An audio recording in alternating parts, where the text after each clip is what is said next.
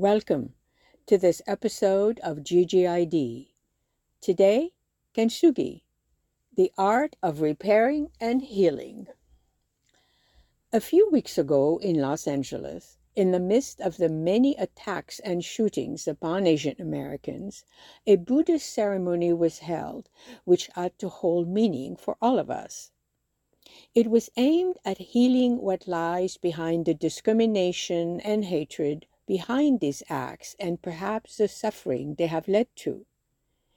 It involved dozens of monks representing many different local Buddhist communities from Thailand, Laos, Vietnam, Korea, Japan, Taiwan, which do not normally meet, and it involved more than 350 Buddhist temples via live stream.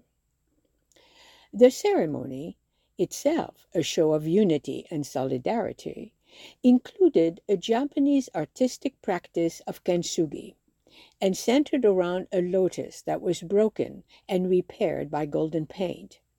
Thus, a new lotus could be born with a history and unique features, just as we can be renewed once we are transformed through suffering. The use of a lotus itself was important. A lotus will not grow in clear water. It needs the mud from which it springs to nourish it. Just as, according to Buddhist practice, we can be nurtured through the inevitable suffering we inevitably undergo. Well, I knew all this about Buddhism. I did not know about kintsugi, and it caught my attention. It had a perfect place in the Buddhist ceremony of healing, but it can have a place in our lives as well.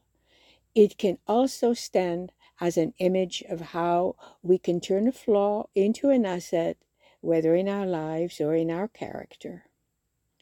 Thank you for listening, and until next time, let's make sure we notice all that's good out there.